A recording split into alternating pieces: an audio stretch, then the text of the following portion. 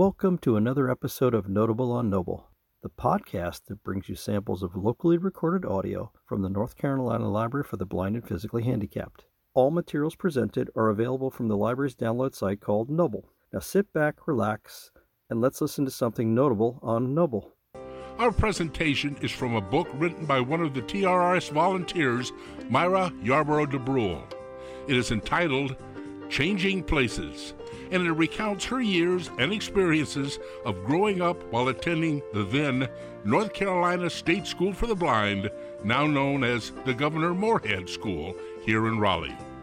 Mr. Brule has written this book and is also reading it for this presentation from a Braille transcript prepared by the Department of the Services for the Blind, which is located on the grounds of the Governor Moorhead School. She has also composed the music that is being used in this presentation. And now, Myra Yarborough DeBrule with a dedication, introduction, and reading of her book, Changing Places: Things I Learned at the North Carolina State School for the Blind in the 1950s. Preface. This is a book about countless, very real, yet somewhat fictionalized situations lived out in the years between 1950 and 1963 at the State School for the Blind in Raleigh, North Carolina. Even though the story takes my life and follows it all the way through those years, it is mostly the actual campus and the school that lends itself to the time and events that shaped many lives.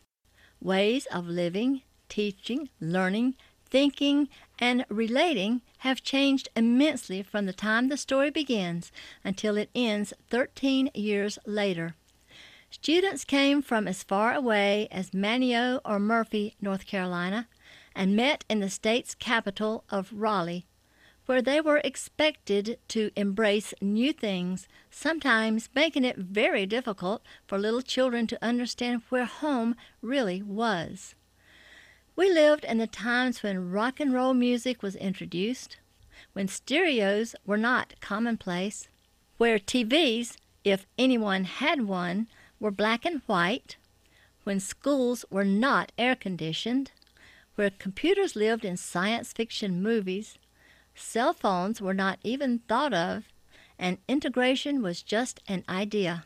We perceived ourselves through the lens of blindness in this out-of-the-way shelter as well as in the city churches and in our own hometowns. Methods of teaching blind students have changed through the years, but this book is only concerned with how we lived with blindness in our daily lives during this particular time period.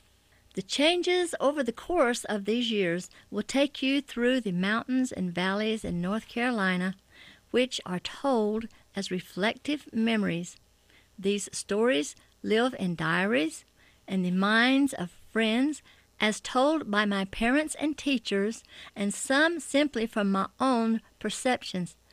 This book is filled with my truth and my own sense of things growing up.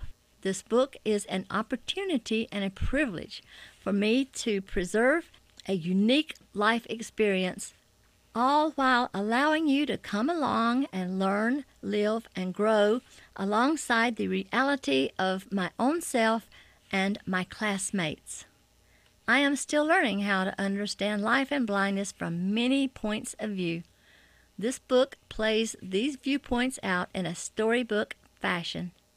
Although I've played with the exact timing and fictionalized some dialogue, the events are real. Enjoy and travel to a time that's both near and far away. I should mention that today, in 2014, the school I attended in 1950 is now named the Governor Moorhead School.